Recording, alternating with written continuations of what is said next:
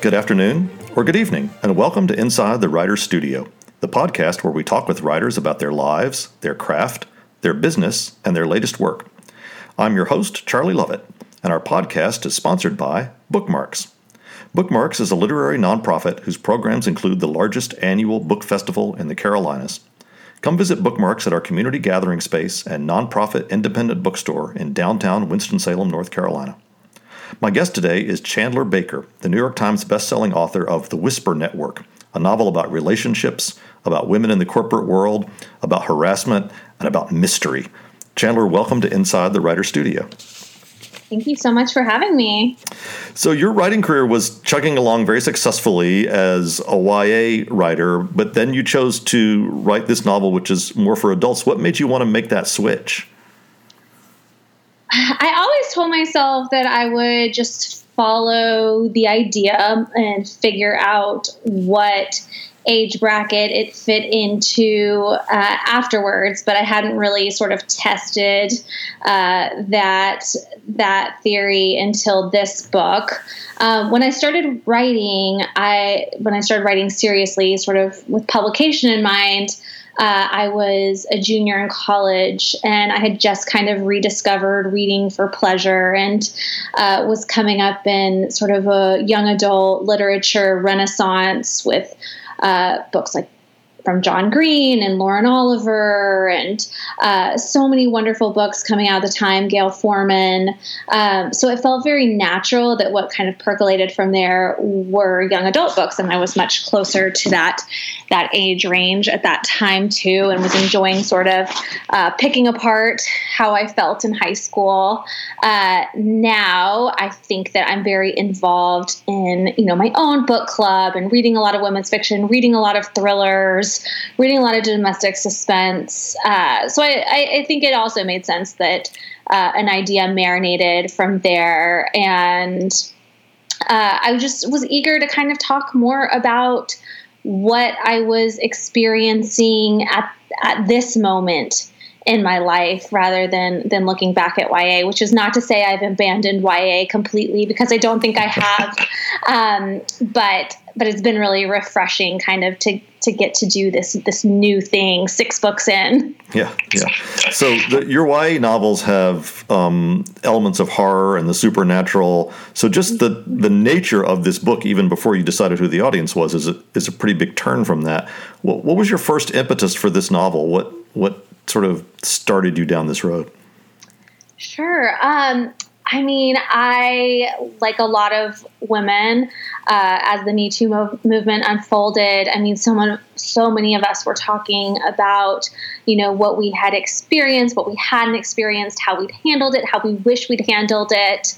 And I started thinking about what Whisper Networks and what the Me Too movement looked like within the legal community, because I'm a corporate attorney by trade, and so I started wondering how it would play out, and what I had to say about it. And at the same time, I was also thinking, I'm so glad that we have sort of this national spotlight on sexual harassment, which clearly exists in the workplace. I wonder how that's going to evolve, but also, wait, while we have your attention, we want to talk about all these other particularities of the working woman experience, and sort of the difficulties that are innate there that aren't even completely related to sexual harassment. So I just started thinking through my own experiences and seeing what I could parse, and also sort of imagining a world, a couple steps down the Me Too movement line where corporations might start to fight back a little bit. Yeah, I love the insights you give. I have neither worked in the corporate world, nor obviously am I a woman. And you just, these things that I don't think about, that I thought you articulated so well, like just simply the difference in time that it takes a woman in the corporate world to go from waking up to being at work versus a man. In terms of all the things she has to do to get ready that a man doesn't necessarily have to do. And I was like, oh, wow, that's like a huge drain on your time. It is. It really is. It's amazing. And, it's so much of this stuff that I think that we take for granted, even as women. And then to kind of try to start to sit down and put some vocabulary around it. It's been fun hearing women's stories, sort of piggybacking on what I've said in the book as well. Yeah. You start out with two things that I've seen actually quite a bit of lately and have spoken with other authors about. The first is a prologue, and the second is the second person. Now, you don't stay in the second person for very long, but I want to read the very first sentence of the book because it's in the second person. If you'd listened to us, none of this would have happened. I wonder if you could talk about, first of all, why you decided to start the book in the second person, and second of all, what a prologue does, especially to the sort of mystery and tension of the narrative. Mm-hmm. I am a sucker for playing with format and structure. I love to have some sort of breaks in format as I'm writing a book. It just keeps it really fun for me. I think one thing that having the prologue did, as well as sort of I call them interstitials, but where it breaks format to have sort of the depositions and eyewitness accounts and those kind of things, is it bought me a little bit of time, right? I wanted the reader to know right away that something goes really, really wrong here. To be able to have time to sort of parse out how it happened and get to the meat of some of this dialogue I wanted to have about women in the workplace. So it was important to me for pacing, and I think it makes the reading experience more enjoyable. In terms of why I chose to kind of have a Greek chorus, it really started out that I was just hearing stories from so many of my friends and colleagues, and thought the book deserved a voice beyond the characters in the novel and beyond me. I wanted to have sort of this collective voice for women. And now as I've written and thought about it, I also see the problems in corporate America for women as a very collective problem. And sort of when one of us fails, all of us fails. That's been sort of the traditional wisdom. But I think we also need to approach it as a collective solution. And I know I've been talking to women and thinking about myself, just being more conscious about how we talk about other women at our workplace, not feeling in competition with them, and really approaching it from a place of we. So I think it's made more sense to me, the longer I've spent with the book. Yeah. So you alluded to your sort of Greek chorus, and for readers who haven't read the book yet, every now and then you go into the first person plural. You say, we did this or we do that. And you return to that for commentary as the novel goes on, and often use that to point out things that we all really should know, but most of us don't know about the double standard for men and women in the workplace, as we were talking about before. How can you be sure, you talk about you have a women's book group and you're writing books for women, but how can we be sure, both in your novel and in the wider world, that the people who really need to hear that voice will listen to what it has to say?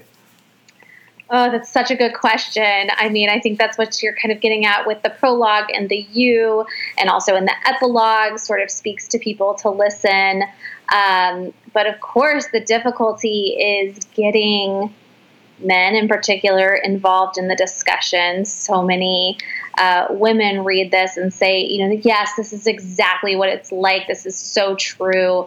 I wish my male colleagues would read this. Yeah.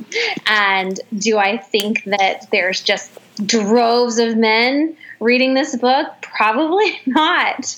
But, I hope we've put it in sort of a juicy, fun to read, murderous package that can appeal to both genders, and that, it's kind of like a spoonful of sugar helps the medicine go down, I hope, in terms of getting people to listen to the message. Well, and I think you do a nice job of balancing the message with, I don't want our listeners to feel like that this is a preachy book. This is a thriller that moves along at a very good clip and keeps you guessing and keeps you excited.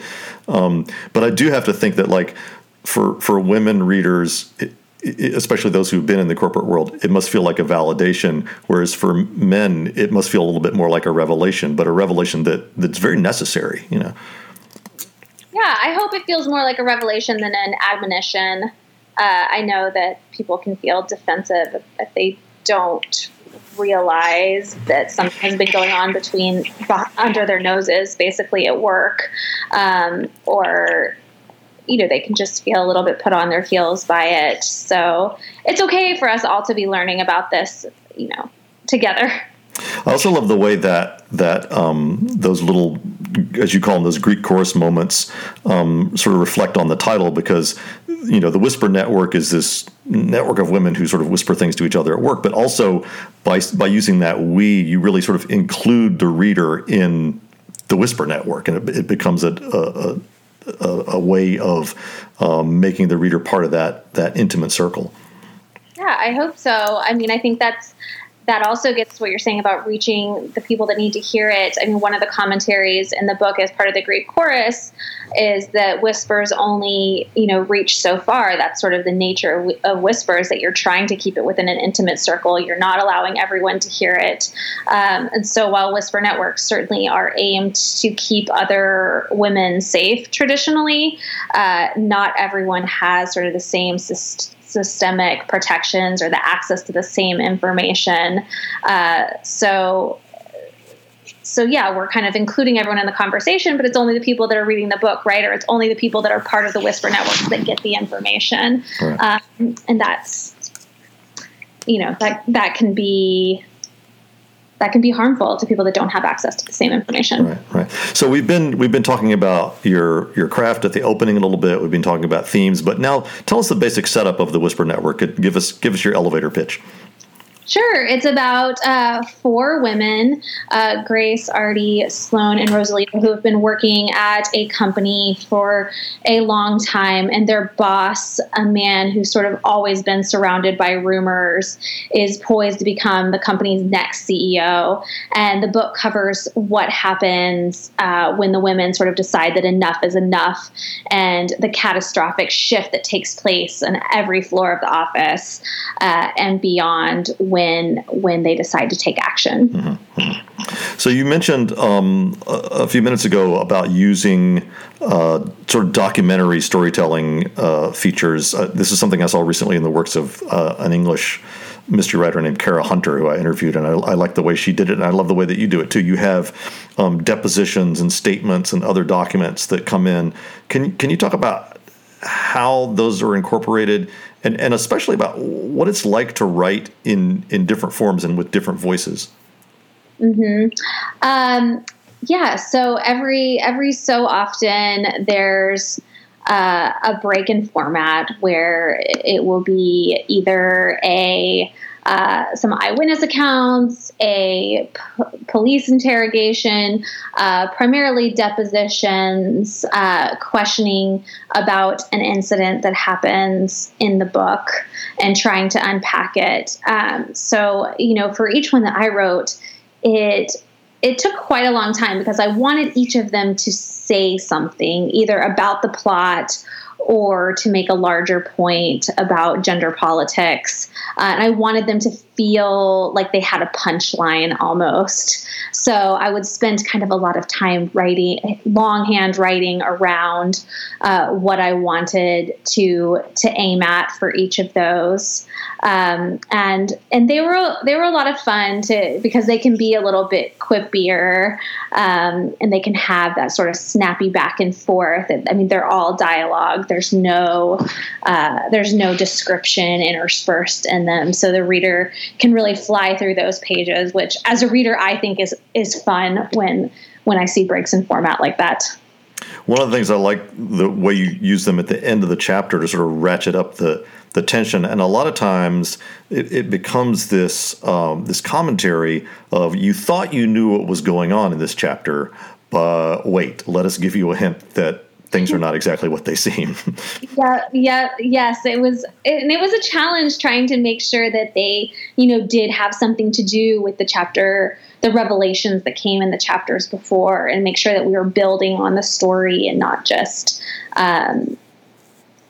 not doing something just to try to make suspense that doesn't pay off. Sure. Early in the book, you write that Grace, and I'm quoting here, still clung to the notion that someone could be a good person despite their actions, as though actions weren't the very indicator of one's person. Why do you think so many people still have this attitude? And do you think there's a way for us to shake that off and yet still be fair to somebody who may have done some good things but has also done some bad things? It's a good question. That line came from a person in my social circle that we have some friends in common, and I have a friend that constantly sort of defends him and says, like, I really think he's a good person, he just does all these terrible things. I'm like, what is the difference? Why are we defending this? And that's always been a little bit difficult for me to see. Not that people can't change, not that people can't be a little bit of both. I think that what we've seen in the Me Too movement, as I was writing Ames, I thought a lot about like Matt Lauer. He has done, we've seen revelations the last couple of weeks. He's done some really terrible things, but I think we also saw that his female co-anchors, that was not the experience that they had with him.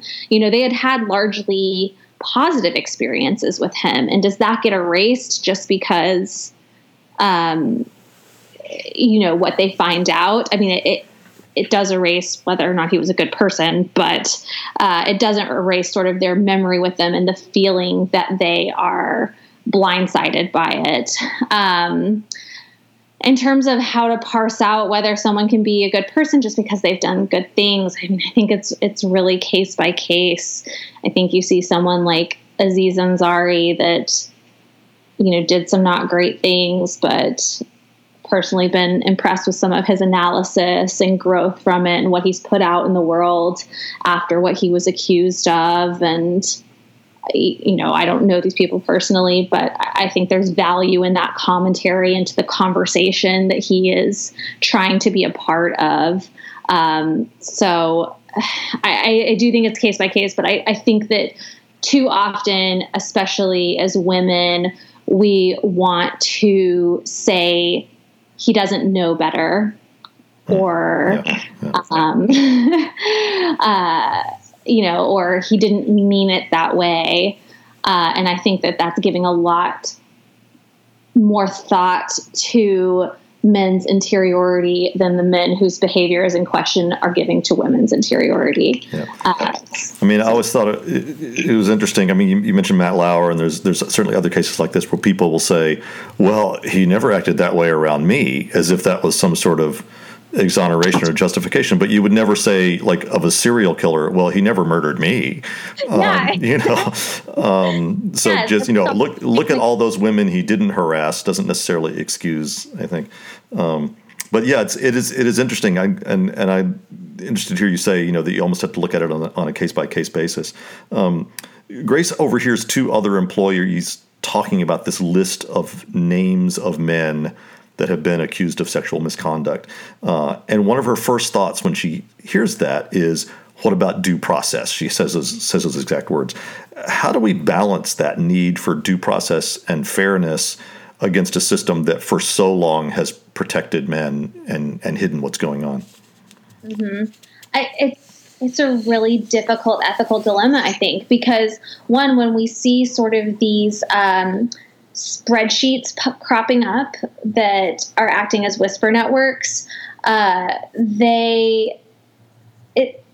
they're not legal proceedings, so we don't actually owe some sort of due process, right? In the same way we would proceedings. That said, they do have real world, often financial and reputational consequences that I think we have to be mindful of. I'm seeing a few interesting sort of solves come up where in academia they are trying to sort of blind item them, give people enough information, where there's someone in charge of trying to seek some validation to do an investigation on them before it's added to a spreadsheet, but also to make them a little bit more anonymous about the person accused, but provide enough information to protect the women in question. I don't know. It seems like a big task to take on, and not every work environment is going to have a body that wants to be in charge of that task, So it's difficult. I mean, I think we have to start from a place of believing women while understanding that, we do have to be thoughtful and recognize nuance and be mindful of how we're framing the discussion. Yeah. So as our listeners can tell from our conversation, this is a novel that's closely related to a particular social issue. We might call it ripped from the headlines, but it doesn't feel like a lecture or a dry nonfiction exploration of this issue. How did you balance your desire to explore this issue with the needs of just telling a ripping good narrative? I think I wanted to try to put the narrative first as much as possible. I certainly did a lot more cutting of any of sort of the Greek chorus stuff that I felt like was slowing down the plot. Any of those sort of observations that came up in the text, I cut that down if I thought it was affecting pacing. There's people better suited than me to write like a nonfiction expose about the Me Too movement and about whisper networks. That's not, my aim or what I was trying to do. Someone asked if I was worried in an interview that like my book wouldn't be taken seriously enough or wouldn't be read enough because it was framed as a thriller or some read. And I'm like, no, I want it to be entertaining. I want people to want to read it. This isn't homework. And my hope is that people come into it for a thriller and leave having been a little bit smarter about the issues. That's the idea, and to have conversations and good book club discussions about it. But definitely the story always came first, and the pacing always came first. And any sort of the observations, I wanted them to end on almost like an ominous tone to kind of fit still with the thriller narrative. They each have like their own little punchline, I think, as well. Yeah. And I think, in a lot of ways, people or a larger number of people are more likely to pick up a thriller than they are to pick up a serious nonfiction expose of a social issue, and the book does read like a thriller. It just that, you set it in a particular environment that allows that issue to be a part of the book without really overtaking it. The book also, to me, feels very much of the moment, not just because of the particular issue of sexual harassment in the workplace, but also because of cultural references. You mentioned Lean In and Shonda Rhimes and various other. Given the length of time it takes to produce a book, how do you decide how topical is too topical? Yeah, it's always tough because I think the topical references are fun and they can draw you in, but you don't want to immediately date the book. Lean In is such a cultural touchstone, especially for working women, that in particular, I was not that afraid of feeling dated, because I think that's a discussion we're going to continue to have for quite a while. Same thing like Tina Fey. There's a lot of references to Tina Fey. Her book Bossy Pants, I think, is continuing to sort of stand the test of time. I think Bossy Pants will live forever. I love Bossy Pants, so I didn't feel that scared. Shonda Rhimes, she certainly is somebody that's making a lasting contribution, and is an icon, I think, for working women, an example of having, an outstanding career. But you can't, I wrote this book really, really fast. fast. It actually went through production super quickly, and I kind of knew that it was going to, so I didn't have to worry as much about the references being dated. And I just tried to pick ones that I thought would had a shelf life of at least a few years. Yeah, I mean, it's very interesting how that balance of, is it going to go through the press quickly, is it going to go through slowly?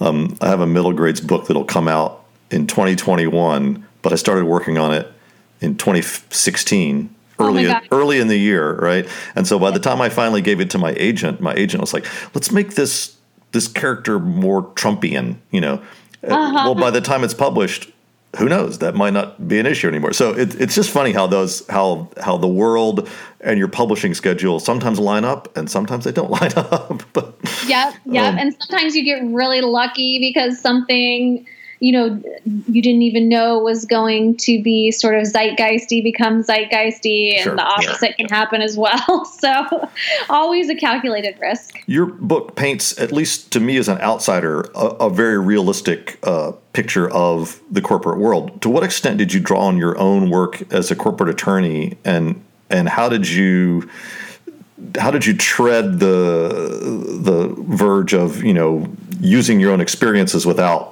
exploiting the people that you worked with? Sure. I mean, it's certainly all fictionalized, but I couldn't have written it without my experience of working as a corporate attorney. I worked in a law firm, and I set this in an in-house environment. So, I mean, I could certainly relate to the type of work they're doing, but it is a bit of a different corporate structure than the law firm hierarchy that I'm used to. And I know that most people don't want to read a ton of legalese, and it was just kind of a constant battle of keeping the human aspects of the law and of the working environment, the ones that felt universal or inherently interesting, and not getting too bogged down in the details of other legalese.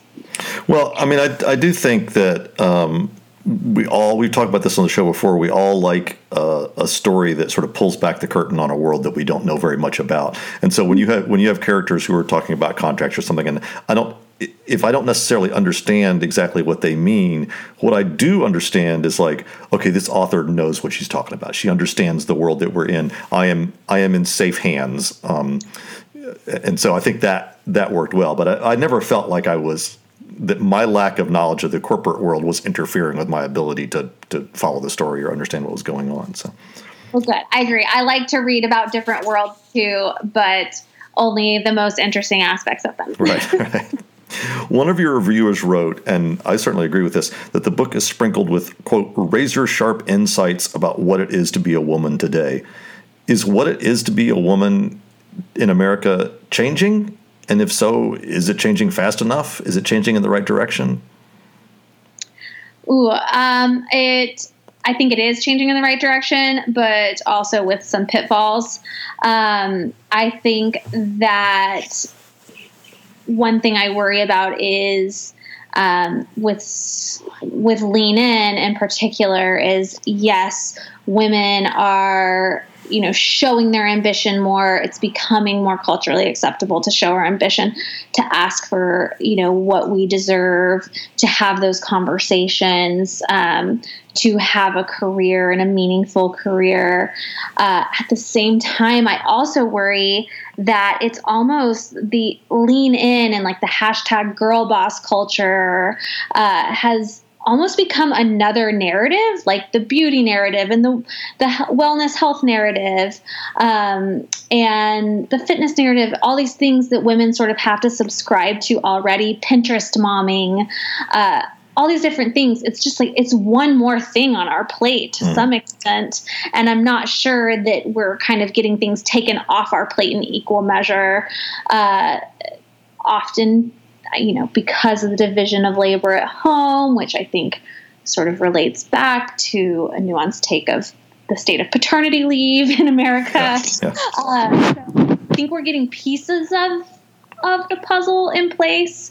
But I still think we have a long way to go about like the root of the problems that make it difficult to quote unquote have it all as a woman in America. Mm-hmm.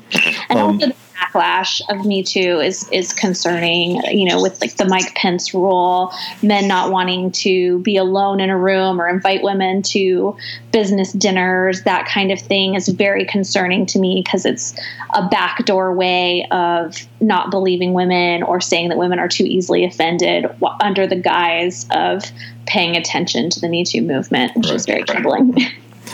You talk about all the different things that can be on your plate, and I think you tap into a truth not just about parenting, but about living. When you write, you're talking about these many different schools of thought when it comes to parenting, and Sloane feels that she is expected, and this is a quote, expected to pluck one from the sky and go with it. Do you think in our so-called information age that, to a certain extent, we suffer from too much information? Absolutely. I think it can be so daunting, especially as a parent, to, read all of these things that you should be doing or shouldn't be doing. And kind of, you almost, you have access to the research to sort of drill down into the whys and maybe get more at it, but you don't have the time to do so. So you're kind of pulling from clickbait articles to some extent if you're really pressed. And it's difficult to know if you're doing the right thing as a parent. So you do kind of have to just pluck something from the sky, give yourself a strategy, and go with what works for you. You challenge the truth of a lot of aphorisms that are repeated generation after generation. And one of those being that being a mother is the most wonderful thing in the world. And that's not exactly how Grace feels about it. And she feels guilty for not feeling that way. Do you think we should raise our children, our daughters and our sons, not to feel the sort of guilt feels that Grace feels, to be more realistic about the way their lives are likely to unfold? Ooh, interesting.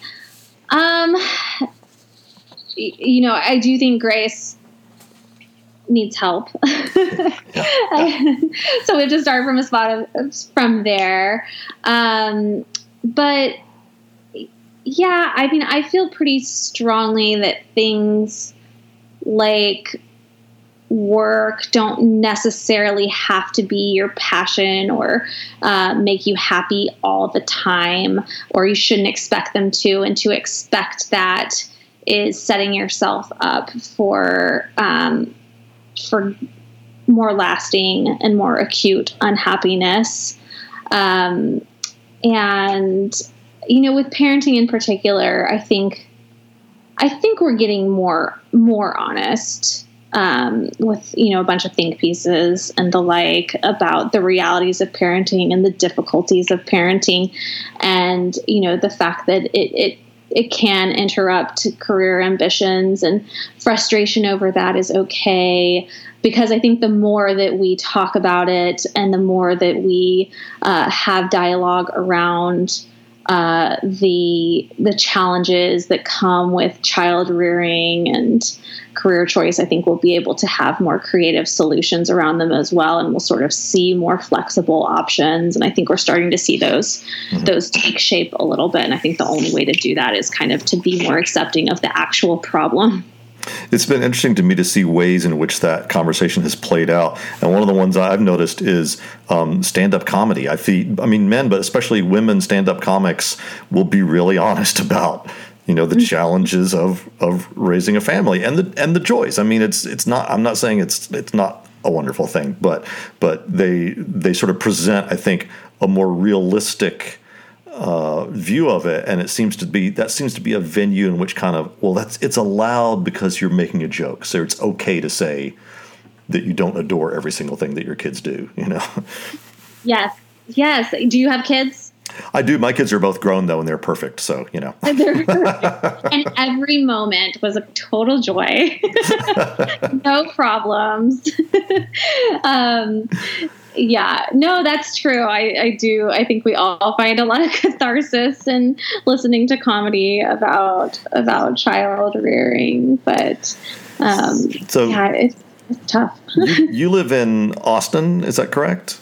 Yes. And the book is set in Dallas. How does the Texas setting shape your characters and make it different from if it were in sort of, the New York corporate world or the LA entertainment world? Yeah, I think it's one of those books that could have easily happened in New York or LA and normally would have happened in New York or LA.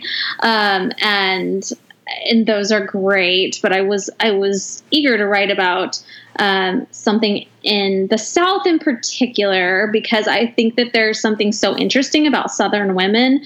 I think that we are really good about using our sort of like Southern womanly wiles to say things that are pointed without being confrontational. Like, we all know in the South what bless your heart means. We can say that to a man and they know what we mean, but we haven't really made anyone uncomfortable. So that's sort of one advantage of it. At the other end of the spectrum, we are taught very much not to make people uncomfortable. We're kind of taught to please. We are, taught to be incessantly polite, and that can work to our disadvantage because sometimes people need to be made to feel uncomfortable, and we need to be more comfortable with that. So it's sort of a double-edged sword in the South.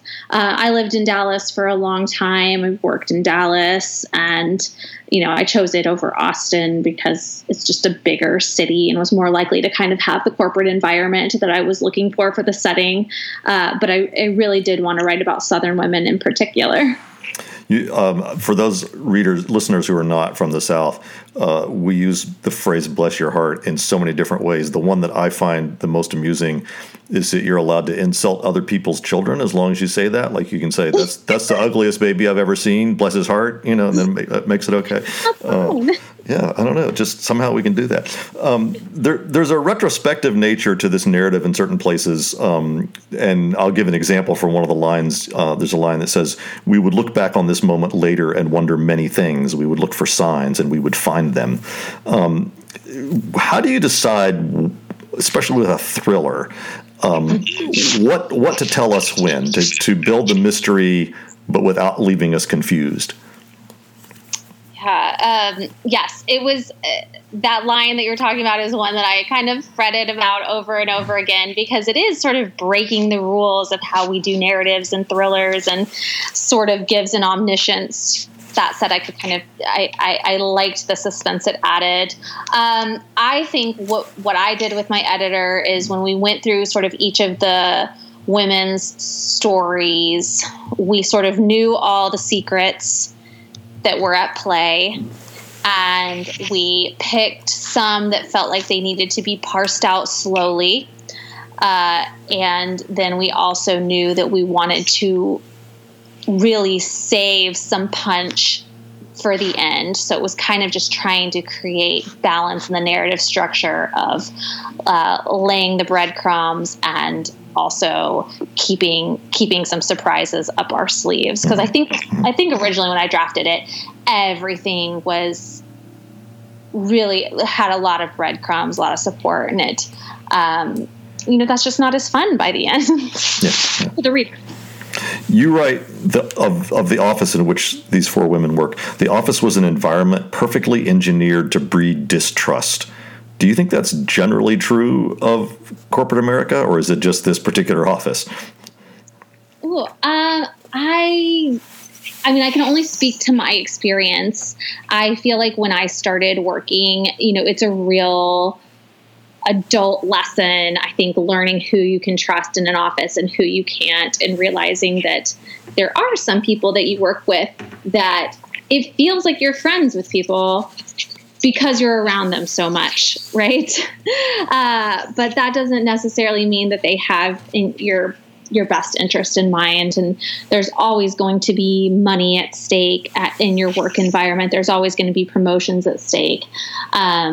And there's always going to be a bit of competition because not everyone can rise to the top or to the same level.